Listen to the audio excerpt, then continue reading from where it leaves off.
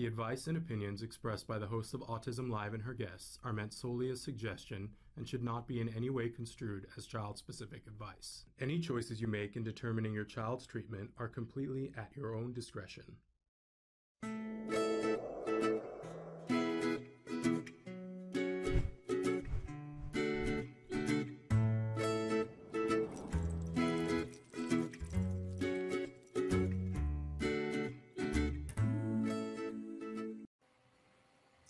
Hello, welcome to Let's Talk Autism with Shannon and Nancy. I'm Nancy Allspot Jackson. And I'm Shannon Penrod, and so thrilled to be here with you, my friend, on this lovely Thursday. I want to remind everybody that this is a pre-recorded show. We recorded it yesterday, just a few hours ago, really.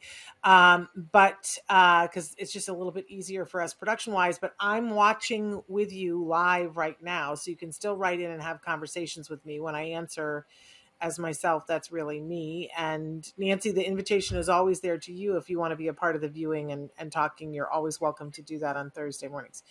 But thrilled that you guys are here. We want you to know that we still want to be interactive with you. It's just that we've realized that more of you watch Let's Talk Autism in podcast, and it's just easier for us to do production this way. But right now it's live on Facebook and YouTube and Twitter, and you can be interacting with us. Traven's going to show you some of the different ways that you can be interacting right now.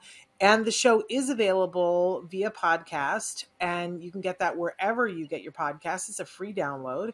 We are the #1 rated autism podcast, and you guys have been consuming the podcast in record numbers. We really want to thank you. We had a record month in January, saying hello to viewers all over the world who've been watching us. In particular, we were off the charts in Ireland last month, Nancy. So I thought that was super fun, saying hello to everybody across the pond that's watching us.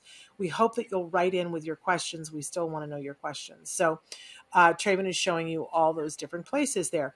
But right now, Nancy and I, we like to, at the start of the show, go over some news for you. And then we've got a great guest.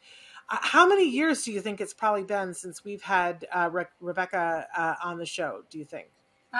Been a number of years that I can recall. I really feel like she was one of our first guests when you and I started doing Let's Talk Autism with Shannon and Nancy.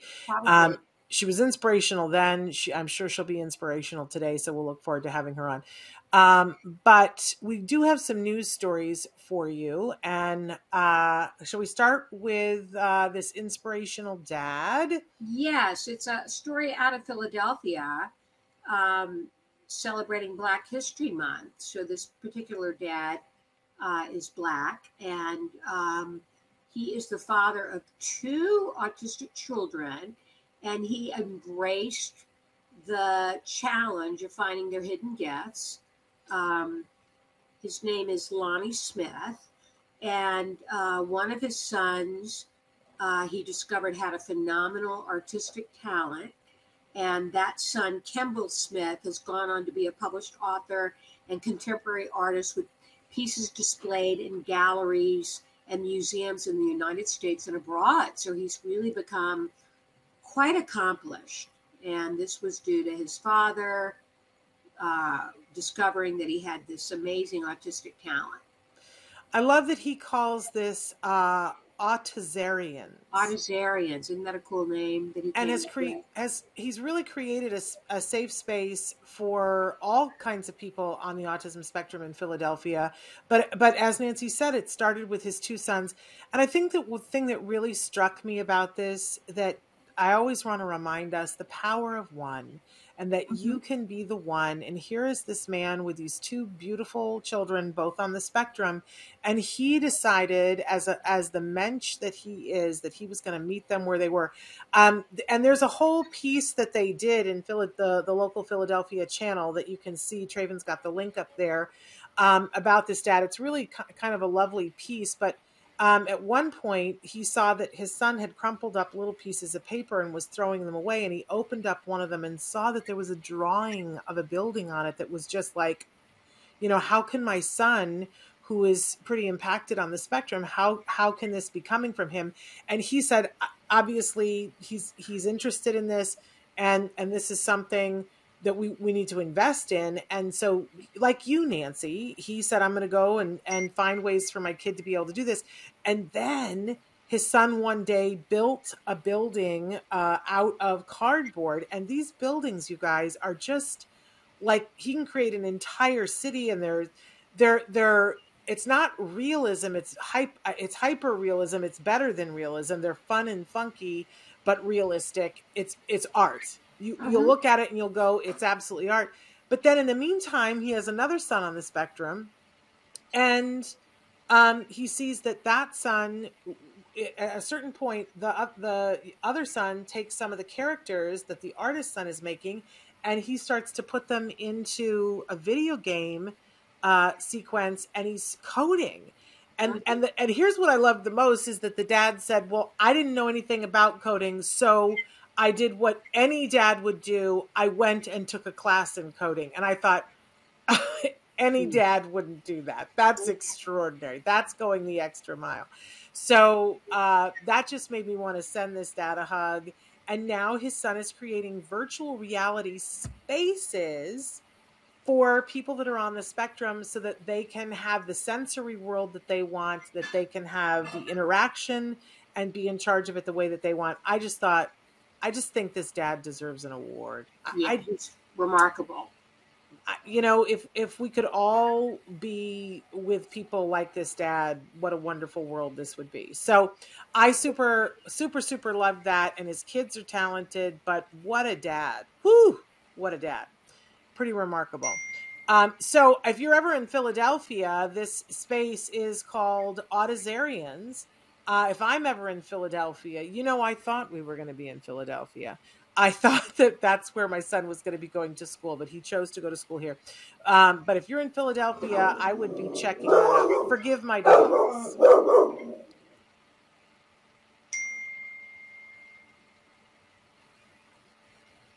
Shannon? Yeah, I'm here. My dog is barking. Perhaps we could go on to the next news story, if you guys don't mind. And I'm going to let you start, Nancy. Let me call that up. I'm having issues with I think this might be our guest. Let me see. All hell is breaking loose here. So we're having, both of us are having a Calgon moment at the same time. We're pre-recording, but Nancy's phone is ringing. I've apparently got somebody at the door. My dog is barking and my son is talking to me. My computer froze. Oh, all to the good. All to the good. Remember what it is. So it's a study about comorbidity. Yes. And certain ethnic groups are more likely to have comorbidities with autism, with diabetes, heart disease, and a few other. I hate the term comorbidity, Nancy, because I think when I hear that, I think, morbidity to me means death. It sounds like, oh, you're going to die together. Comorbidity. That's not what it translates to. Comorbidity means that you have more than one condition at a time. Right. And this is in Spectrum News. Yeah. And the headline of the article is Autism Comorbidities Reflect Racial Ethnic Disparities. Yeah. And Black, Hispanic, Latino, and Asian Pacific Islander autistic people in the United States have higher odds of having co-occurring health conditions such as diabetes, cardiovascular disease, or hypertension compared with white autistic people. Interesting, huh? It's very interesting. And what's interesting is that the lead investigator, Whitney Schott, is a research scientist at Drexel. Drexel is a university in where? Philadelphia. Mm-hmm. It's where my son got accepted to that I thought he was going to go to. Everything is Philadelphia this week. And it was last week too. Or Pennsylvania at the very least. But I think what's interesting about this, and they say in the article that there's more than one factor here. And that they're not just saying that it's genetics. In fact, they're saying it's the opposite, because these disparities and comorbidities occur in the population that is not autistic as well. So, and they're citing in this article that it's likely linked to multiple factors, including a lack of access to healthcare, exposure to poor air quality system, systemic discrimination, and I would add on to there probably a lack of access to good water as well. Because we have seen, and I mean, it's unthinkable to me that here in the United States, but, you know, we have seen that sometimes in some cities there is not access to the same level of water that is safe as we would expect, which is horrifying to me. But if you think about it, think what I went to immediately, Nancy, is think about all the things that we've had to go through once our kids were diagnosed with autism and making sure that they were healthy and had access to care and treatment, right? That's been your mantra. You've been carrying that flag from minute one, right? And trying to help other families to have access to that. And think about you and I have said this many times before. I remember one of the first times I met you and I thought, oh my gosh, I just adore her so much. You were up on a dais talking and you said, listen, it was hard for me. And I was a white English-speaking television executive who knows people and I couldn't figure out how to gain access. So what is it like for everyone else? Right. And I always go back to that, Nancy. I always do, because I go, wow, right. If it was hard for her, then surely it's going to be hard for the rest of us that didn't have access to the things that you had access to. And then stop and consider, if you're having to get over some sort of prejudice that a doctor isn't willing to spend the same number of minutes in the room with you or to really hear your issues with your kiddo, it all makes me furious and makes me want to throw flaming darts all over the place. Right. I can't imagine what it's like for those families. But at least, maybe these kinds of studies will get disseminated with any kind of speed to doctors about the fact that they should be looking at these comorbidities, because look at the list that they're talking about: diabetes, cardiovascular disease, hypertension. Those are all things that, if you are aware of them, can be controlled with diet and medicine. People don't have to suffer from those. And for folks on the spectrum, listen, I have just gone through a terrible month where I've been trying to control my blood pressure, which has gone, whatever regulates my blood pressure has died. And it's been, I don't think I ever appreciated before, because I always leaned a little towards the low blood pressure. But for people who have hypertension, and I've already done the thing with the diabetes, right? And I saw how horrible that was. Right. But for people who are battling these things, the struggle is real. Right. The struggle is real. And can you imagine a kiddo on the spectrum having to deal with even half of what I've had to feel in the last month, and then add autism into it? Oh my goodness. These doctors need to get with the program. They need to get with the program. And they need to make sure that the Medicaid doctors are first and foremost trained, so that financial disparity where you live and which doctor you go to doesn't mitigate whether you get care. Right. Boom. Okay. And then our next story is a real feel-good story. Yes, we want to leave you with a good feeling.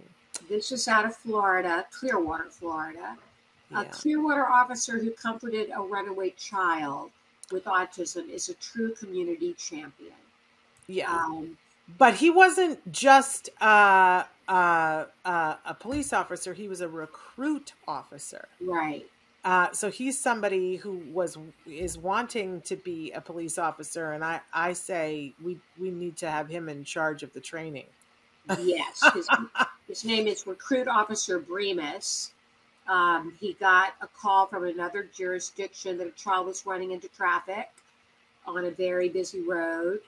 And had escaped from school, in fact. Right. A girl, and Recruit Remus sat with the girl, and he noticed it was easier for her to communicate by writing, so he had her write on a notepad.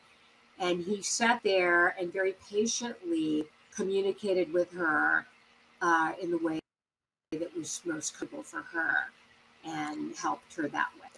I love the picture of the two of them sitting there by the sidewalk, because how many stories, Nancy, have we heard about the school calls and says to the police the kid is running, And so they practically send the SWAT team, and they go in with padded vests and visors and everything and act like it's a manhunt. And when they catch the kid, tackle the kid, put them face down, and sometimes they handcuff the kid, and the kid fights back. And the more they fight back, the more pressure the police use. It's not a good recipe. So I love that this man was listening, was responsive, and took it slow and sat down and just said, I'm going to sit here with her. Another mensch. Just restores your faith that there's the potential for there to be good interactions.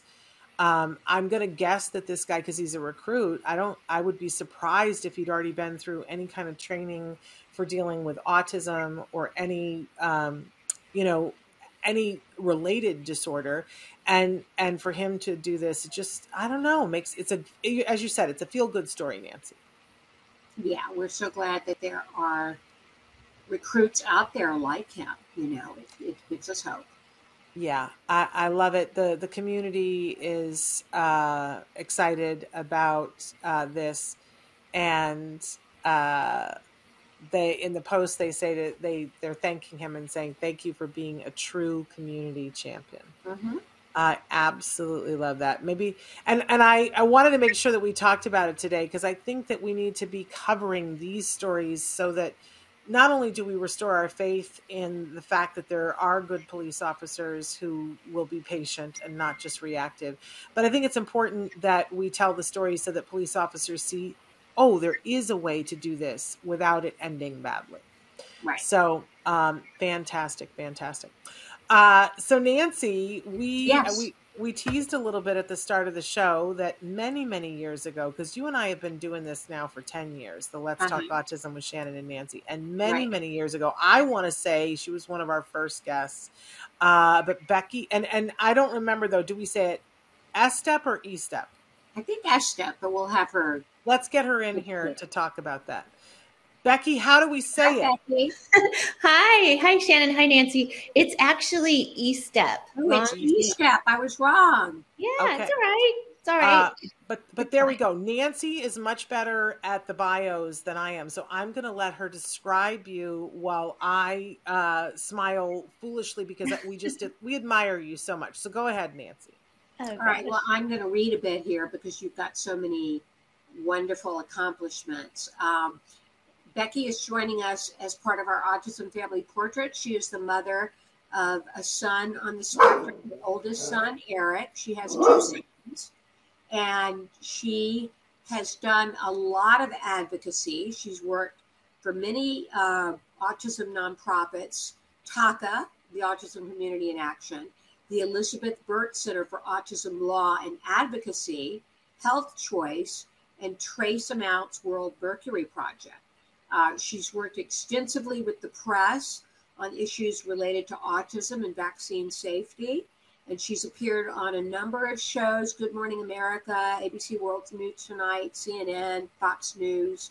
And she's currently writing for the Safe Mind Shares e-newsletter, focusing on autism research and policy. And Becky lives in San Diego with her husband, Jack. Welcome to the show. Thank you. Thank you for having me. It's quite a bio there. Oh, God. Well, I mean, I think we all have sons about the same age, like within 3 or 4 years. And 22 years ago, there really wasn't much. Right. And we all of us moms had to band together to help our kids to get them where they are today. But there's still so much work to be done, and I see so much potential still, And let's talk about that. Let's talk about Eric and your son on the spectrum. Tell us about Eric. So Eric just turned 24. I cannot believe it. He turned 24 2 weeks ago, and he's doing pretty well. COVID hasn't been great for him, as I'm sure. I don't think it's been great for any of our kids, Becky. Exactly. I feel like we were on such a great trajectory. He was at the College Living Experience program in Orange County.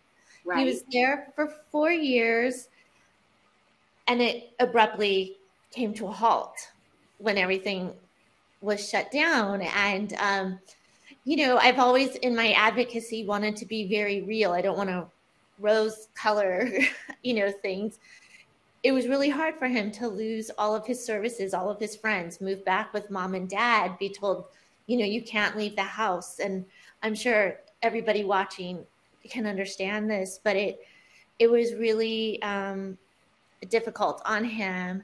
And we're just trying to get him back to a more normal schedule. I'm hoping for the type of autism my son has, and they're all so different.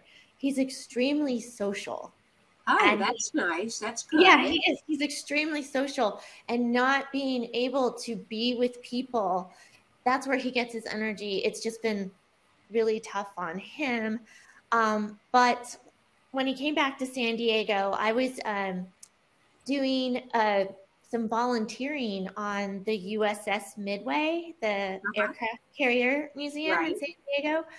And, God bless that organization. It's one of the best museums I've ever been to begin with. Yes, I've been to that museum. Wyatt loved it. Oh, let me know. I'll take you on a tour, get you behind the scenes. I'll totally do it.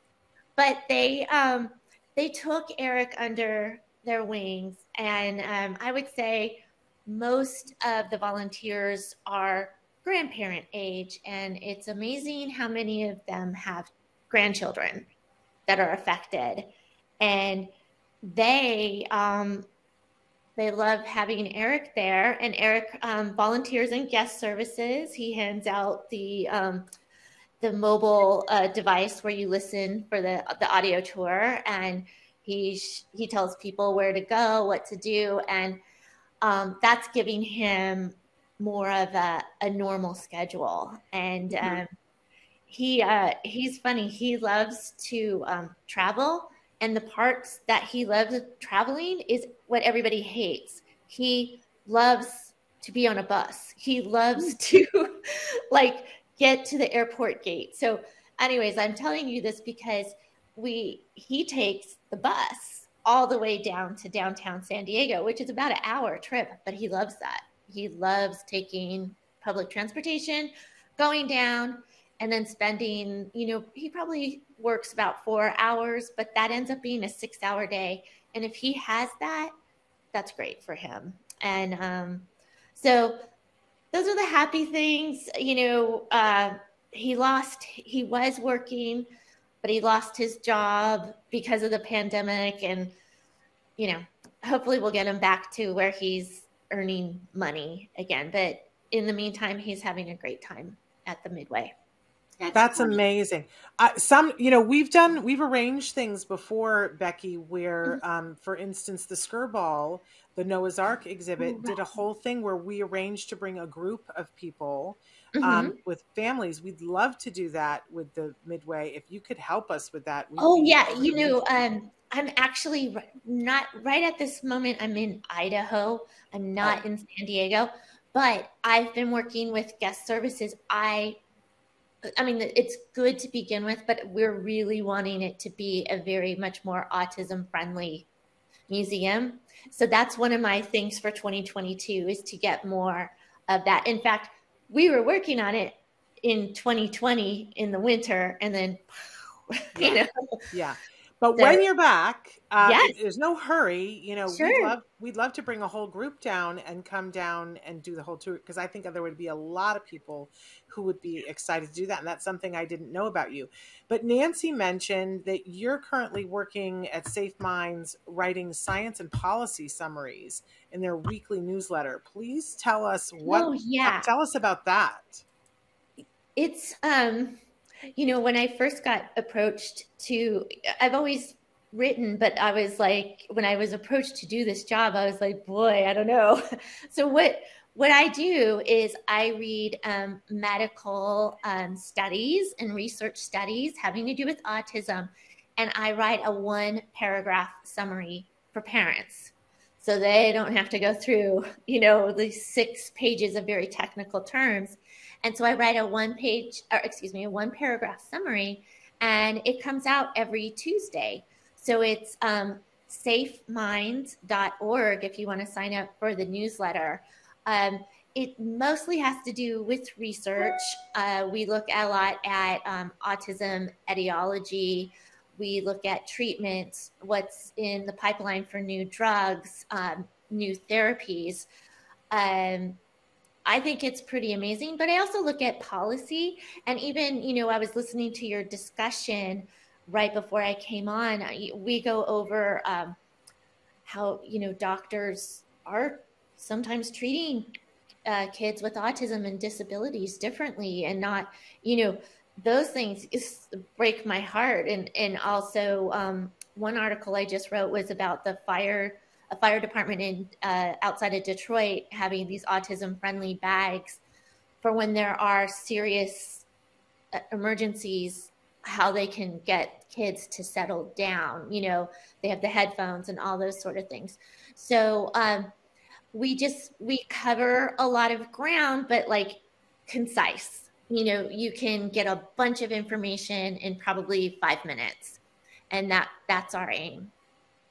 Great. It sounds like a great resource. Can you tell us the website again so we can all register? Sure. It's Safe Minds. So SAFEM. Yep, there you go. Minds.org. It's right there. And Nikki, tell us a little bit about going back to when Eric was younger. Sure. What were some of the biggest challenges you had in dealing with his diagnosis, and when was he diagnosed, first of all, and what was that like for you? And tell us a little bit about that. He was diagnosed October 5th, 2000. And I, it was me. I went to, it was my younger son's six-month checkup, and the pediatrician was saying, well, how's the baby? And I'm like, the baby's fine. I can't control my 2-year-old. And I explained what was happening, the tantrums, that sort of thing. And he's like, well, I mean, you just have to spank him. He needs to know that this is not okay, blah, blah, blah. And, I listened and I thought, I don't know. And then that night he woke up in a tantrum, but now I know it was reflux. He woke up screaming because of reflux. And I went in there and I thought, I'm supposed to go in there and spank him? There was nothing in my motherhood, nothing that was going to make me do that. And in the morning, because this is like, there was the internet, but you went on it maybe once a week, right? Right. I picked up the What to Expect the First Year book. And for some reason, I looked up autism. I have no idea why I looked it up. I looked up autism. There was a list. There were little boxes, and I could put a check in every single box. And I looked at my husband, and I said, Eric has this. I read him the list, and he said, oh, my gosh.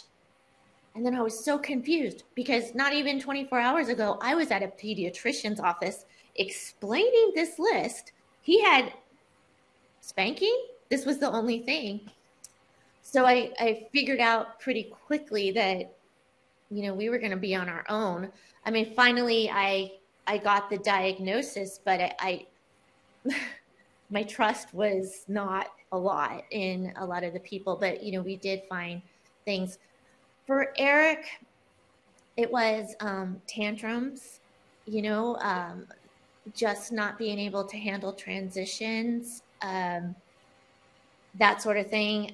The other thing he really suffered with was gastrointestinal disorders, which, I'm like, it has to be linked. I can't explain it, but, when I go back, everything started with a horrible bout of diarrhea that really hasn't resolved, And so it was getting his diet cleaned up and all of that, and getting him on a path to where he started feeling better. And when he felt better, he started behaving better, which makes sense, Then when he started behaving, he was able to learn. And we still have our challenges, but he does pretty well. He's doing pretty well. He's actually out at the we have a YMCA close to here. He's in the jacuzzi with a bunch of people that he met, just hanging out in the jacuzzi. And so you talked about, I know you did a lot of biomedical interventions. What are some of the interventions and treatments that were most helpful, you think, in thinking back? I would have to say it was definitely the diet was the building block. Was the diet gluten-free and dairy-free? Is that what you're talking about? Yeah, I'm sorry. Gluten-free, casein-free diet. Casein-free. From age 2 until he went away for his college program. And then it was just going to be too hard to manage. And the only thing that I see is that now his eczema is back. Mm-hmm. So, so I to me, it does seem like he would still benefit from the diet, but it's hard to tell a 24-year-old or, an 18-year-old is like, so what? I have little patches on my skin. I don't care, Right. But I think at some point, maybe he will care and maybe he'll realize that's his body reacting to the gluten or the casein. It's very funny. He does eat wheat, but he rarely eats dairy. He kind of is like, ew, it's gross. Why, he doesn't ever remember having dairy, so he doesn't want it. But that's lucky for you. Wyatt craved dairy when he was little. Oh. We also did casein gluten-free, and Shannon did as well. So we certainly have experience with that. What about, so you did the diet. Anything else? Were there behavioral interventions? Oh my gosh, we did so many behavioral, ABA, relationship development intervention, which now sometimes I think we did a little too much RDI because for instance, when he was on the cross country team in high school, I'm like, run faster. And he wouldn't pass people because he said, well, it'd make people feel bad. So there's some things that, you have to balance out, but RDI, we did all types of occupational therapy, speech therapy. He got a lot. He did a hyperbaric oxygen therapy. We were very lucky to be in San Diego when he was diagnosed. Dr. Rimland had such a legacy down there. There was so many different therapies available that we were really able to access. So, those are some of the things that I think really, really helped him. Also, going to see Dr. Arthur Kriegsman when Eric was about 5 to get his gut. He had an endoscopy and he was put on sulfasalazine to take the inflammation out of his gut. I think that was really important too. So, well, you were very proactive. It sounds like you left no stone unturned in getting him the help he needed. Yeah, it was, I know we all can wow, those last 20 years, there's been a lot going on in our lives. So. Becky, one of the reasons why we do this segment is because, I think when we think back to when we were in the early days of intervention, I don't know about the two of you, but I really wanted to know that people survived and that their kids survived and that they came out and that everybody was okay. And I wanted to hear all different kinds of outcome because I knew that every story was going to be different. And so as you look back, what advice do you have for families, whether it's that their child was just diagnosed or whether they're going into those scary teen years or they're making the transition to adulthood? Because you've done all that. Right. Shannon, what a fabulous question. I just remember sitting there,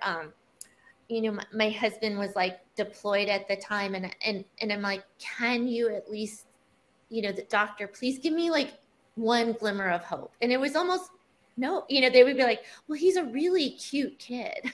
Like, great, like, that's not what I'm looking for.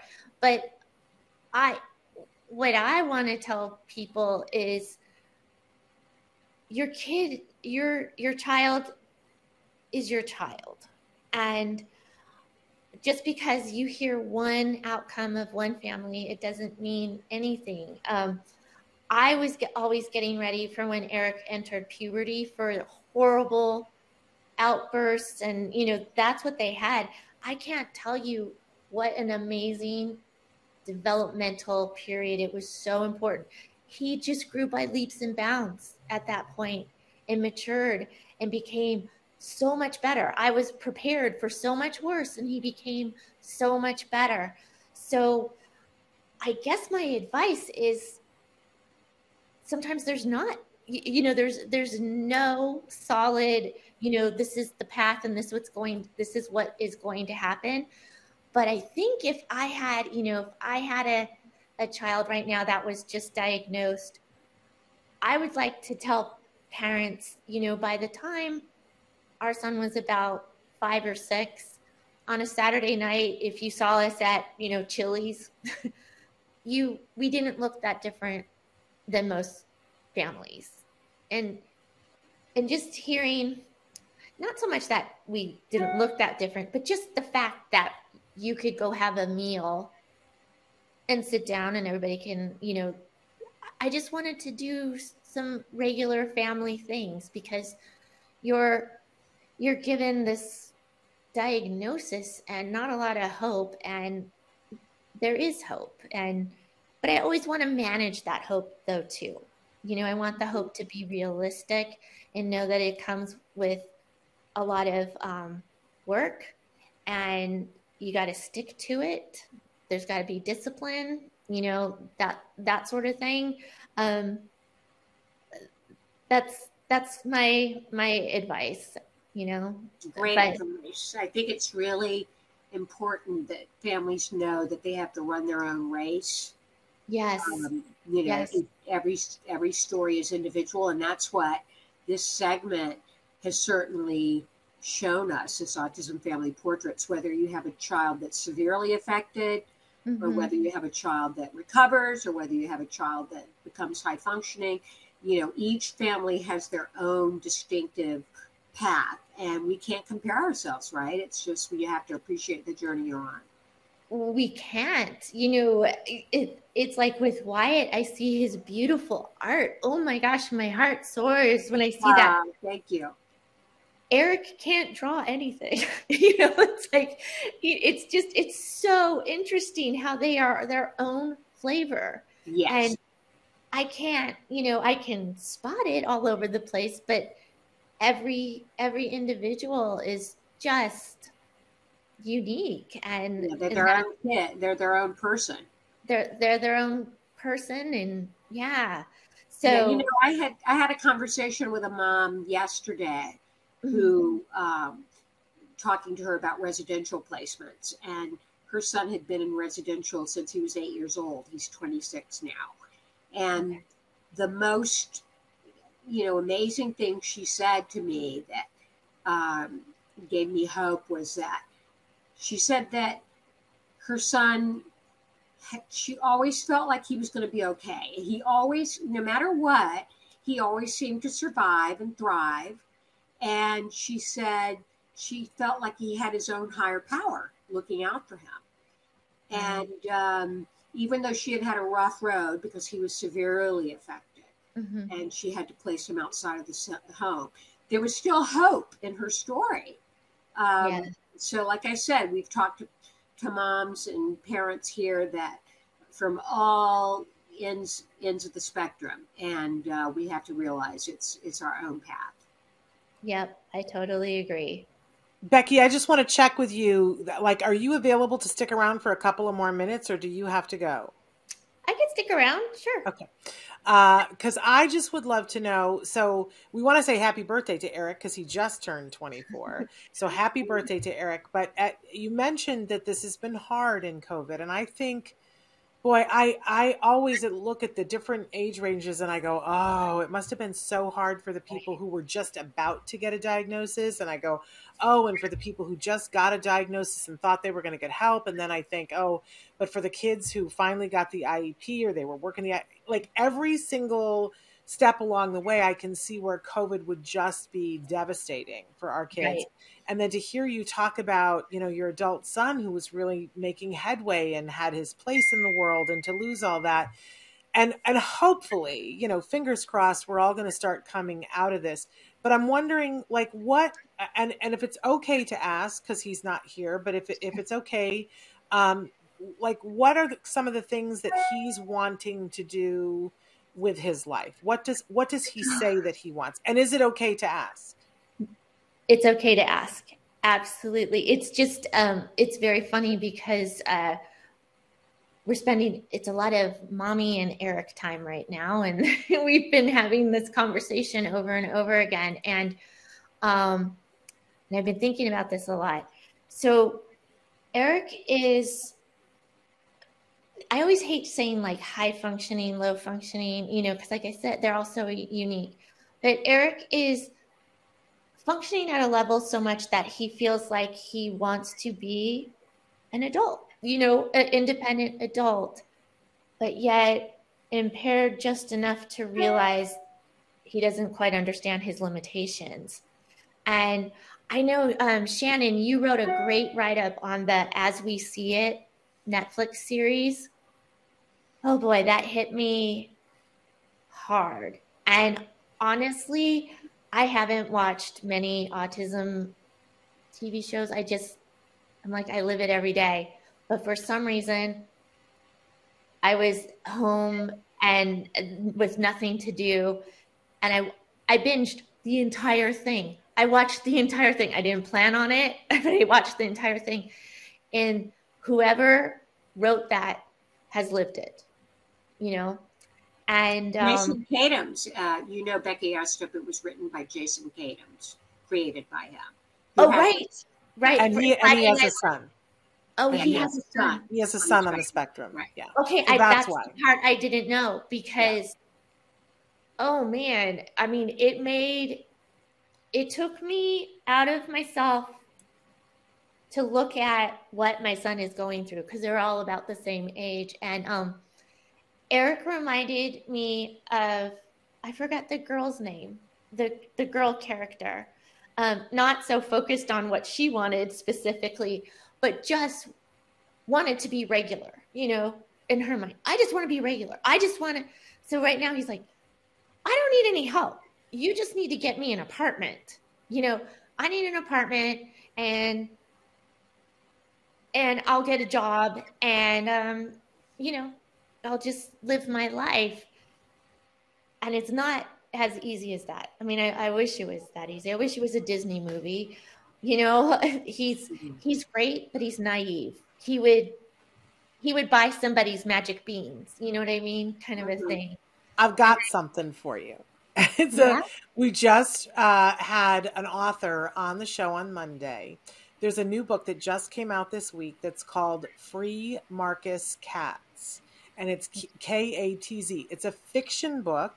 Mm-hmm. It is written by a gentleman who does not have a child on the spectrum. But when I tell you, you're going to want to, both of you are going to want to read this book. Okay. And you're going to read it probably all in one setting because most of us who've read it have. You can get it on Amazon. It's called Free Marcus Katz.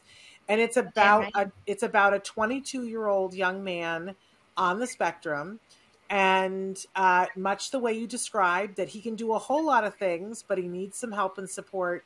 And parts of it are going to be devastating to you because, ladies, the whole book is told in Yelp reviews. But the long and the short of it is that Marcus's mother in the beginning of the book is sick. And within the first 10 pages, she dies. And she has set up a whole bunch of things for him to be okay. And they run into some problems. Mm-hmm. Because he's assigned a court conservator who is not a reputable person, which I'm hearing happens all the time. Anyway, we all need to read this book and get a little bit more sharp on what happens after our kids are here. But it is a story of triumph. And he discovers some programs that are not all black and white, that allow him to be able to make decisions with other people to help him. I think you'll stand up in your living room and cheer when you're done reading the book. Free Market. Say it again, Shannon. Free Marcus. His name is Marcus. Free Marcus. Katz. So the boy's name is Marcus Katz, and the title of the book is Free Marcus Katz. Got it. And a mutual friend of all of ours reached out to me to say, hey, this book is coming out, and a friend wrote it. He has nothing to do with autism, but will you read it and see? Because Temple Grandin read it and loved it. And I was like, sure, yeah, absolutely. It's great. It's wonderful. I think you ladies will absolutely enjoy it, as do I think our viewers will. But I think that there's some good, because the reason why the writer started writing it was because he got very interested in abusive conservatorship. And how prevalent it was, and he was going to set it with elderly people, but then he met a young man on the spectrum who just captured in a moment, you know, he just loved the essence of this boy, and said, this young man who was like 16 at the time, and said, I need to write about this, because how tragic if we don't make sure that these people have a way to live their lives. So I think you'll find it interesting, but you'll also just be entertained out of your shoes, because it's lovely writing.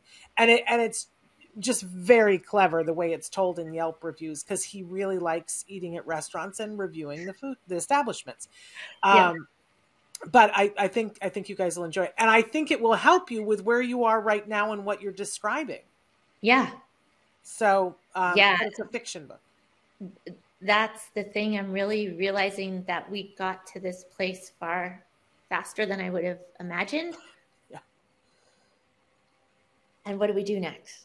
Yeah. You know, Becky, we're counting on you. We've been following in your snowshoes all along. So please figure it out and get back to us. I know. So that Nancy and I know what to do. I know. I'm going to work it out. I'll have a draft tomorrow. Yeah. I wish I don't know, you know, because Eric got that taste of independence. You know, there was support, and boy, did he love it. And of course he would love it. Yeah. Well, when is that coming back online? We just had the CI people on the show. Like, what was it, last week or week before? Just a couple of weeks ago, right, Shannon? Yeah. We had CLU. Oh, you had CLU? Yeah. Yes. Yeah. Oh, it was just that it's back. It's just that Eric had been there for 4 years, and we were going to get it, slowly work on it, you know, that he was going to exit the program, but it just like that, you know, and that part was just a little bit hard. There wasn't the transition. And for us, there wasn't how do we set him up for later? So I just feel like we're a little bit floundering, and we had to rely upon our own connections, which thank goodness we had some, but you know, not everyone has those sorts of things, and we got to do better. There's so many kids affected. We have to do better. Now, have you done the foray into the self-determination with the regional center? Have you played with that at all yet? Not as much, because Eric was on his own for so long, you know, we probably need to work with that a little bit more. But yeah, it's such uncharted territory for all of us. I sort of feel like it's this thing, and that's just so brand new that even the regional center people don't know that much about it. And for those of you who don't know what we're talking about, here in California, they were making a slow transition. There was a group of people that were sort of the test subjects, the dry run. Mm-hmm. And now self-determination is open to everybody in California, where basically you can go to the regional center and say, I need to create my own program because I don't fit in a program that you have. And that they will give you the funding that would normally have been given to you for a specific program, for you to apply to a program that you like. And you have to appoint someone who's a facilitator who helps you to give the funds out to people. Some people are doing internships with it where they get paid from their fund. Other people are using it to, go to school. And I mean, there's all different kinds of things, but it's so unique and new that I Nancy, help me here, because I feel like I say to somebody, well, what are you doing with it? And then I ask somebody else and they're doing something so vastly different that there's no clear path. No, there isn't. And Shannon, I have dipped my toe into the SDP waters. I've attended the orientation, which I have to admit was like, woo. A lot of it I couldn't grasp and comprehend. I took extensive notes and I attended it a second time. And I attended a support group with Claudia Winger, who we've had on our show. Yes. Who's a consultant, and she's one of the facilitators that's available. So it's a lot to wrap your head around, but I know there are things that Wyatt could benefit from. For example, his art lessons, his karate, his drama with the Miracle Project. Those things could be funded, and those are all out of pocket now. Absolutely. But there's a person that I know, Becky, that is a college graduate on the spectrum, is living on his own, has a job that he, works at Trader Joe's, and, but is using his self-determination fund to help him to get to the next thing, because his degree was not in grocery. Right. But that's like many people in their 20s, that's what he's doing until he gets to the place where he's doing his career. But his self-determination money, and he lives independently, is helping him to be able to live independently and have a facilitator that helps him to be able to do the different things. So I don't know. We need to have more people on talking about the regional center. I didn't mean to hijack the conversation. No. I was wondering, because I did a summary or a little article, I don't know, maybe 6 months ago, about a facility in the Hudson Valley of New York that is for adults with autism. And we're talking all over the spectrum. And I mean, it sounded so ideal. I could barely stand it, Right. There's houses all over, it's acres and acres, and there's houses all over, and they get like roommates of like functioning, and there's all sorts of things, if you can work on, it's an organic farm so that they're all eating, whatever. But then for the people that can work, there's transportation like into the town to do their job. And all the parents were just talking about, because we're all going to be having to think about someday we're not going to be here. Right. And how relieved they felt that their children, their adult children, are safely cared for, and not just safe, but thriving and having a good life, like a fulfilling life. And I'm like, oh my gosh, these need to be like every 30 miles, in California, that's how many people, or in your major metropolitan areas in the country, we need these all over the place, Absolutely. Amen to that. So, I mean, I know that a lot of people feel very like they want their kids with them always, and that's good.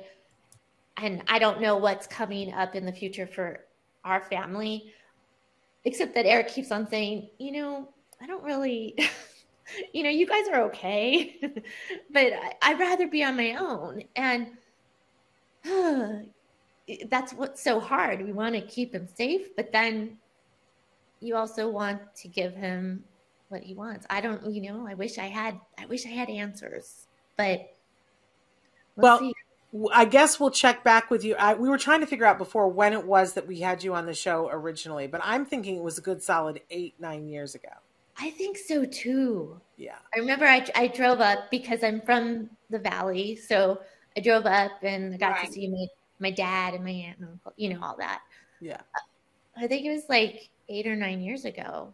Maybe. So 10. Maybe we need to check back in 8 or 9 years and you'll tell us, oh yeah, this is how it all worked out. This is a picture of Eric's wedding, and this is the job that he has, and and we'll hear all of that. Oh, That would be 2013, so it's 9 years. 9 years. We were right. Yeah, wow. Yeah.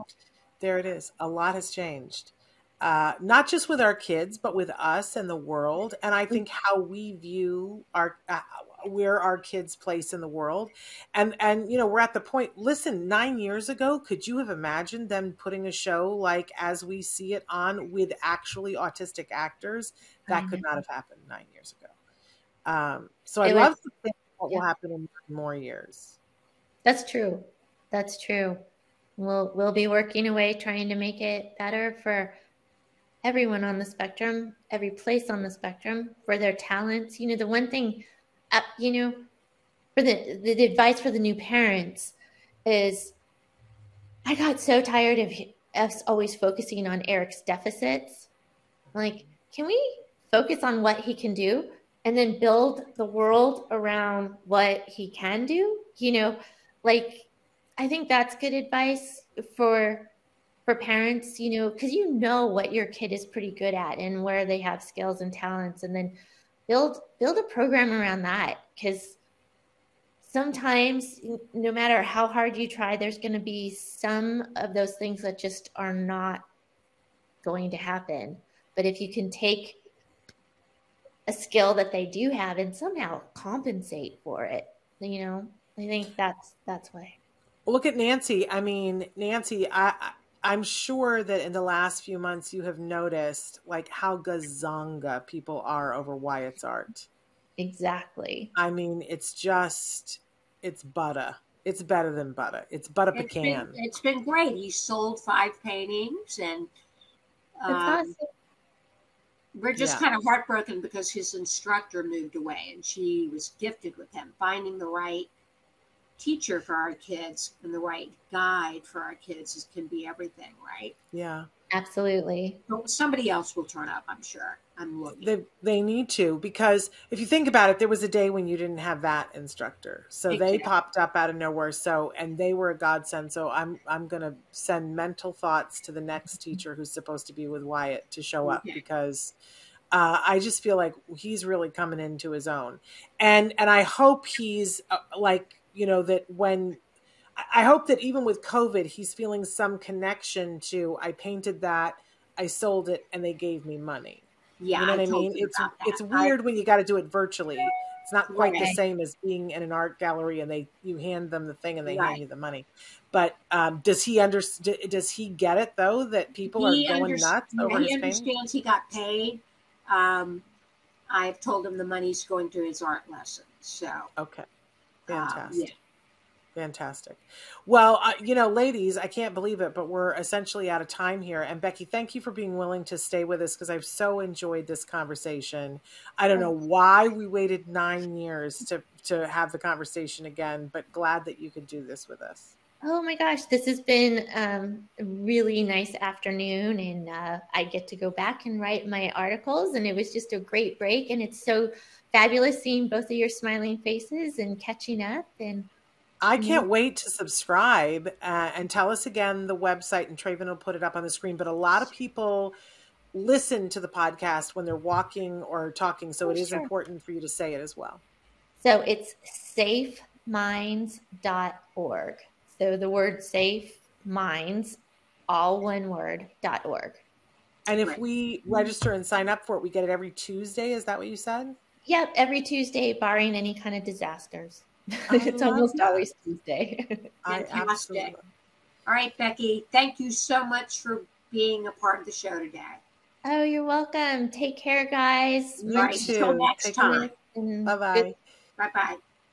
So Nancy, we got a big week next week. Monday is Valentine's Day, and in honor of Valentine's Day, we're having Thomas Ireland on.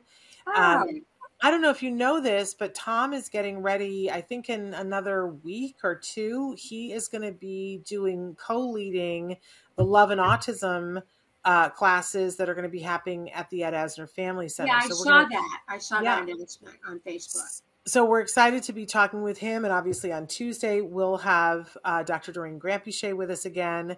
I would love to tell you who the guest is on Wednesday morning, but I don't remember. And I know we already have an autism family portrait, but I don't remember who it is. So we'll let you know that on Monday and Tuesday. But I know it's a big week because it's Valentine's Day week, and we're super excited about that. So, and when Wyatt has new paintings, will you make a promise that you'll share them with us here? Because we're loving looking at his artwork. Okay. But I hope that everybody, tomorrow we have an oldie but a goodie that we're going to be airing, and then we'll be back live on the air on Monday. I hope that everybody has a safe, I guess it's the Super Bowl on Sunday. You know, I don't participate in that tomfoolery. You do though, don't you? No? Yeah, a friend of mine told me she was in town from New York this was a week ago. She said, I'm in town on Saturday because I'm coming in for the Super Bowl. Can you meet me for lunch? So I went to Beverly Hills to meet her, and I'm like, where is she? The Super Bowl is this weekend, not last weekend. That shows you how much I know about sports. Can I tell you, I had the same reaction last week because somebody was, I was saying, well, you know, on Sunday, there's this with the Super Bowl. And they were like, no, that's not till next weekend, Shannon. And I love that my son, who's 18 years old, was saying to me, listen, you know, a group of my friends are planning on getting together in this sports bar on Sunday because there's some event. And what do you think about that? And I said, well, you know, first of all, pal, you're 18, so I don't know how you're getting into a bar. And then he said, no, it's an establishment where they serve food. And I said, and that thing that's happening on Sunday, it's called the Super Bowl. We didn't participate in it when you were a kid, but he was like, oh, right. That's how out of the loop we are. So I don't really participate in that. But I hope that those of you who do, I hope it comes out however you hope that it comes out, and that you enjoy it and enjoy your chicken wings and all of those things. I will be watching. Well, it is. Movies. You know, it's the LA Rams. You do know that. I think I knew that. I might have known that, but I guess I didn't realize that it was happening here. Is that why the traffic is so bad? Yes, I think so. I mean, it was so bad today already, and I was like, what on earth? Yeah, and I'm going to Beverly Hills on Saturday. That's going to be a nightmare. Yeah, give yourself lots of time because, you know, and people were driving crazy. It was nutty. But we will be back on Monday so that we can celebrate Valentine's Day with Tom Island and talk about love and autism. Nancy, did you watch the series Love on the Spectrum? I did not. I got to tell you, everybody talked about it the first summer that it was out. And I was like, oh, yeah, I like Becky. Sometimes I have a hard time watching. Yeah. But I sat down and I watched for 10 minutes and that was it. And it was right as the season 2 was coming out. Oh, I so thoroughly enjoyed it. Okay, I'm going to check it out. What network is it on? Do you remember? That's on Netflix. Okay. We'll check it out. I thoroughly enjoyed it. And you want to hug everybody involved and you want to hug all their family members.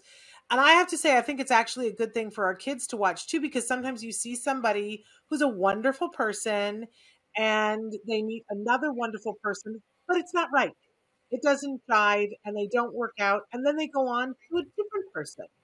And sometimes that doesn't work out. And sometimes you go into a third person and I think one of the big breakout stars in it has not yet, and by the second episode has not yet found love, but we all are waiting with bated breath because he's so fabulous that some mama is going to say, no, my daughter gets to be next because he's so fabulous will find love. He will find love. All right, I'll check that out.